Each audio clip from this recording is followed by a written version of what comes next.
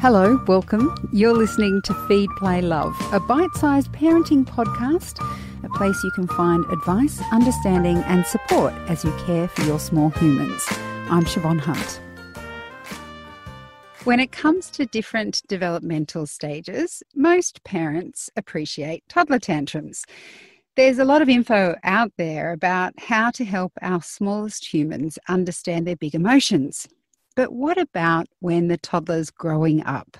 What about when they're 4, 5 or 6? Because while they may not be as frequent as when they were 2, children still have tantrums. They still have big emotions that come out in fits of rage that can be challenging for parents to handle. Of course, I'm not speaking from personal experience at all. Karen Young is a child and adolescent therapist and founder of Hey Sigmund. Hi, Karen. How are you? Hello, I'm well. Thank you for having me. This is a great topic. You know, when I was putting this together, I thought, I think I've spoken to Karen about this before. And I do think it's probably an ongoing challenge in my house. Is it fair to expect that tantrums will be less frequent as children go older? Look, it can be, but then something happens during adolescence and they can all come back again.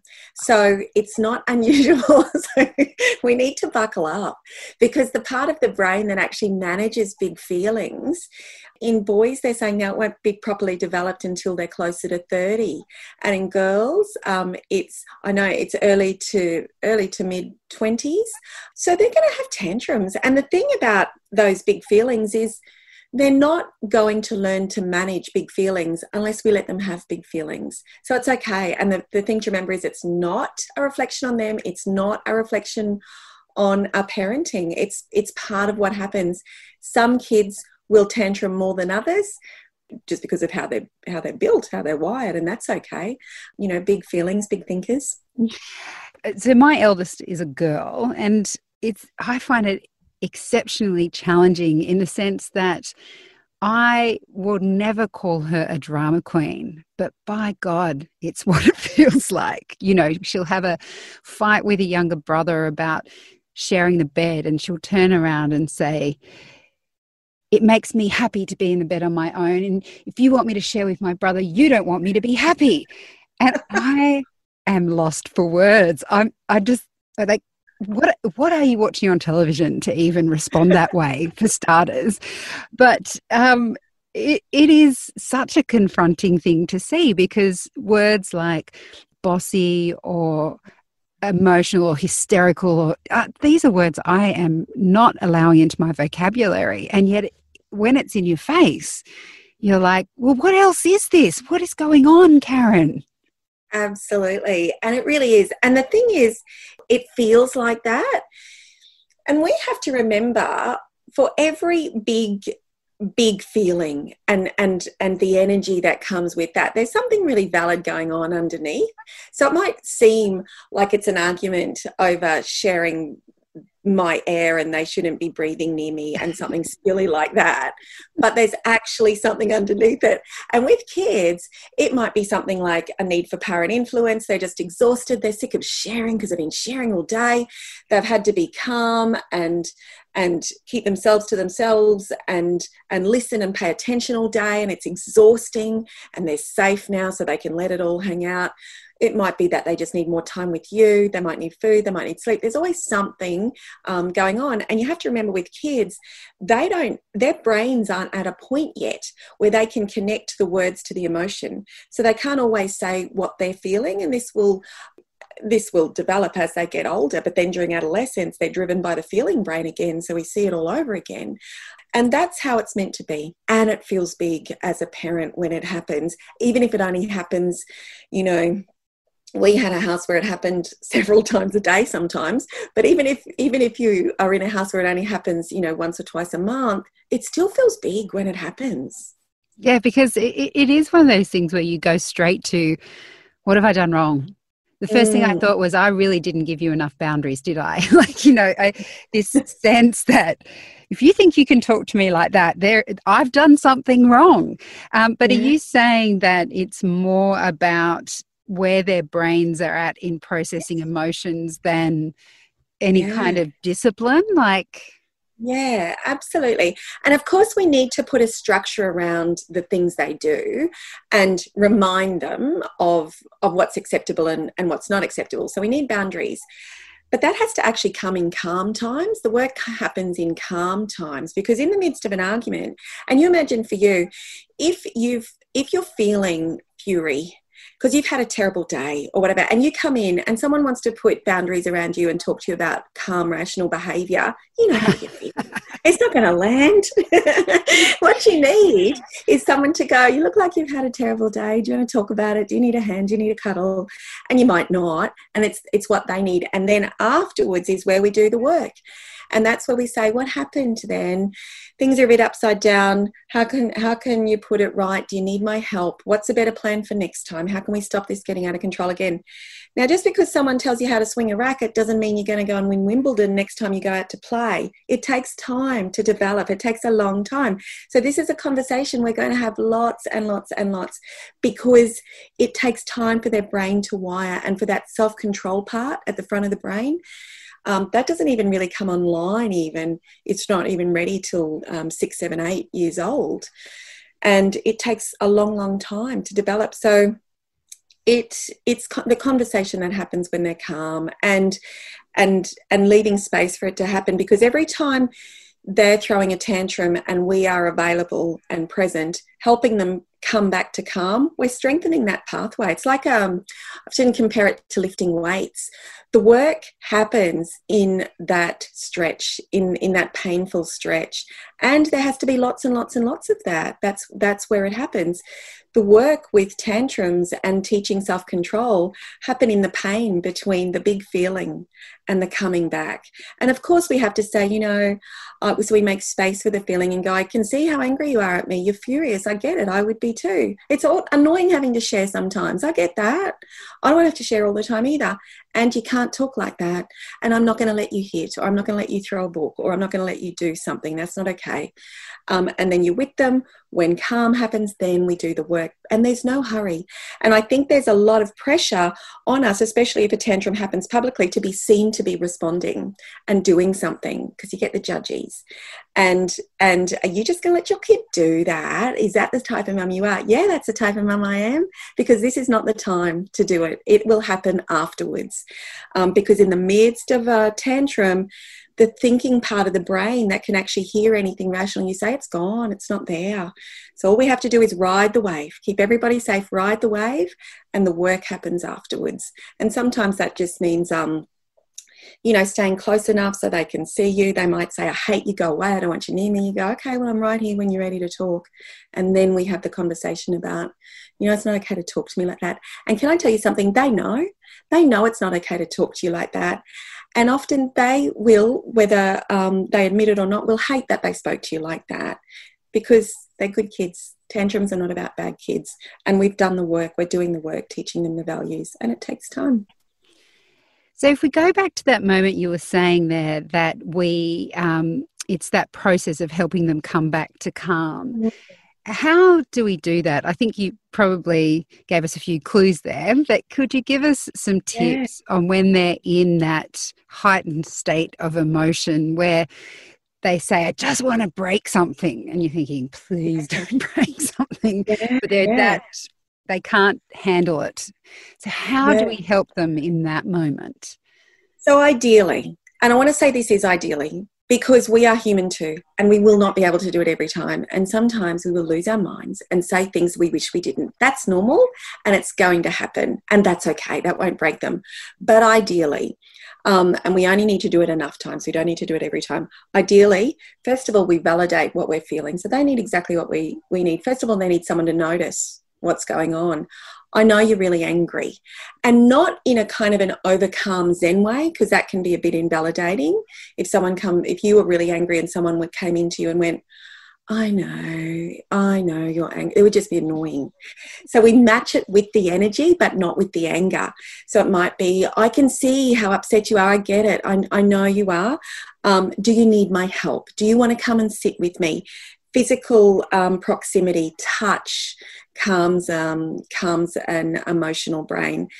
And sometimes it's just about being still and present close enough to them and letting the storm ride its way out. And it is like a storm. When there's a storm, you ride it out. You don't talk a storm out of being a storm. You don't push against it because you can't do anything about it. You make sure everything's safe. You batten down and you wait for it to pass because the work happens afterwards. So the big thing is validating.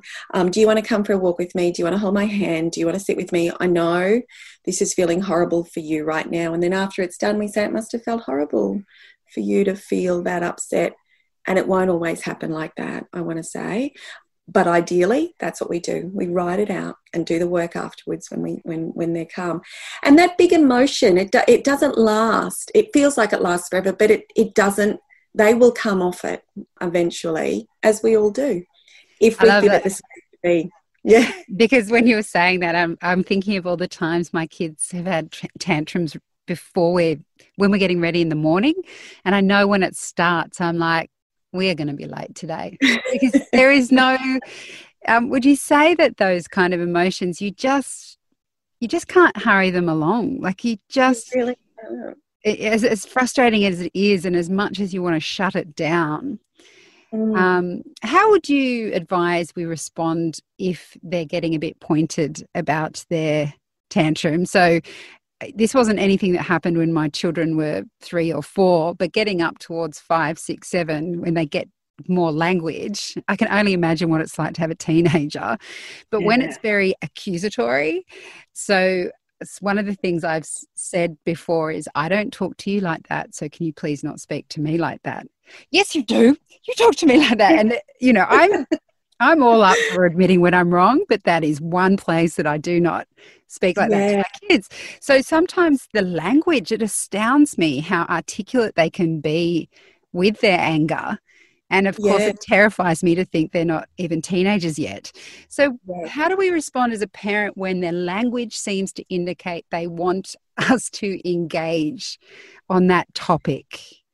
So if we can find the need underneath the language. So when they say, you think you can control me, or you always want to control me, or you don't care if I'm happy or not, that says something around, I want you to notice me. I want you to see me. I want to have some control right now.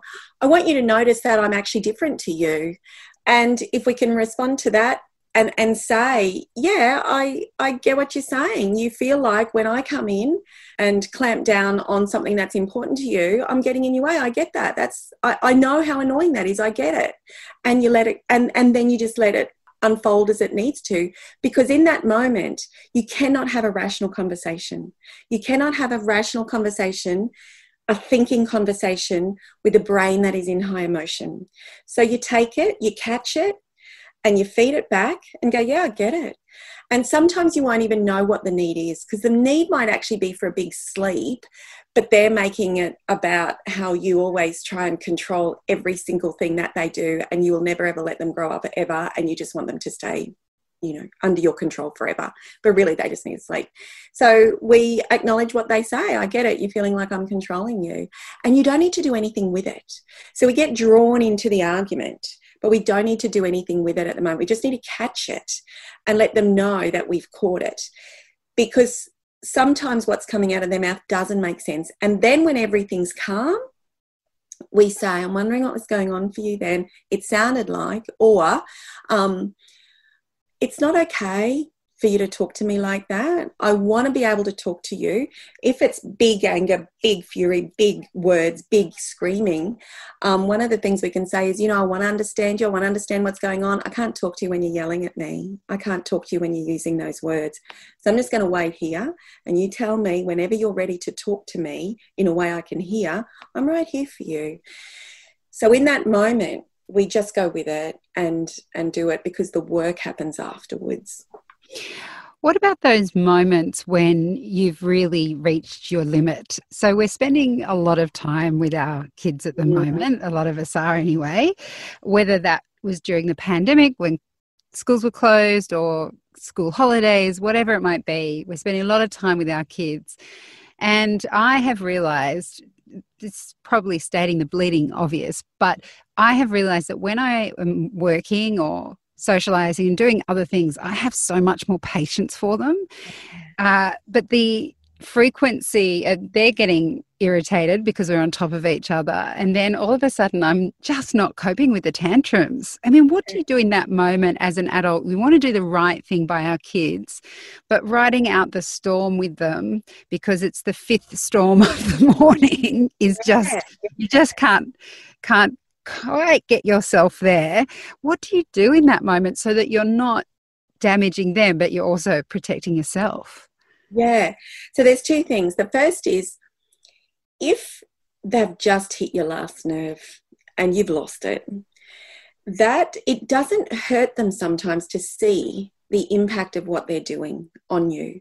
And it doesn't hurt them to see that you are human and that you also have big emotions, because this is an opportunity for you to also model humility and self-compassion and kindness and how to reconnect after a rupture.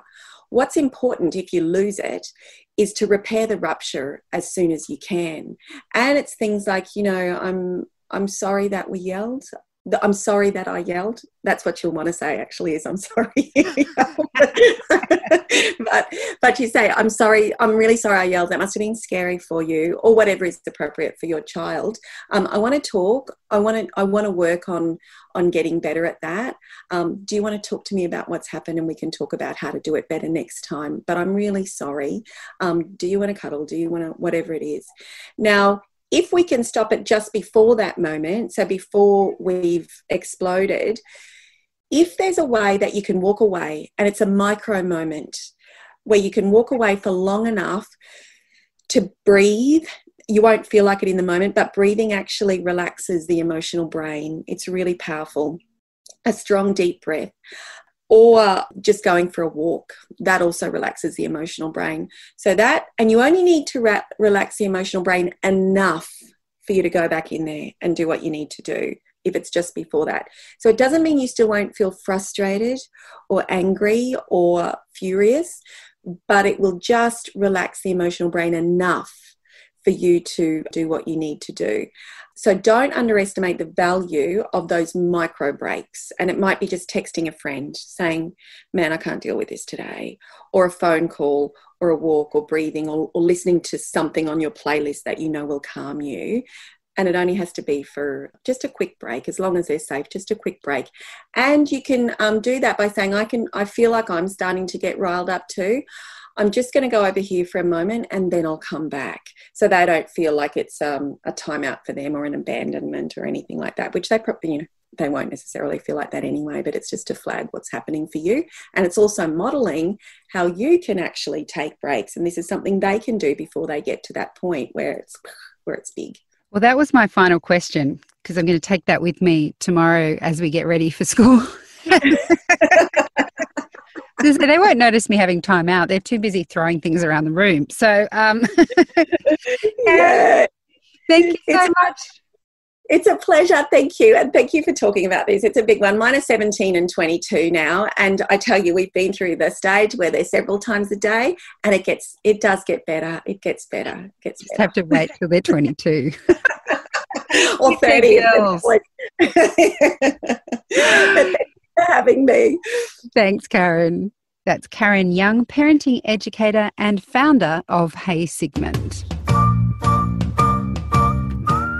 Feed, Play, Love is a babyology podcast produced and presented by me, Siobhan Hunt. I'd love to hear from you, so if you'd like to get in touch, email me at feedplaylove@theparentbrand.com.au.